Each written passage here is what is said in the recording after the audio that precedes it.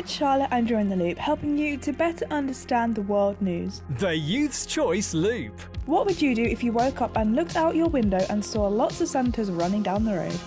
In Liverpool, over 5,000 people dressed up in Santa costumes ran the UK's largest festive 5K. They're running for their local children's hospital.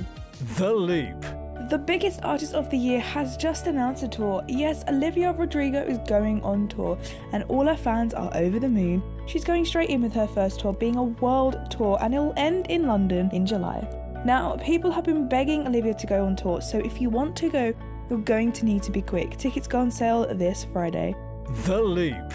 Now, if you're all about discovering new music for anyone else, then this Spotify hack is for you. Every Friday morning, Spotify releases a new playlist called New Music Friday, where you'll find 99 new tracks based on artists you like. The Youth's Choice Loop. That is it for The Loop today. Don't forget to follow us on the socials at Youth Choice GA.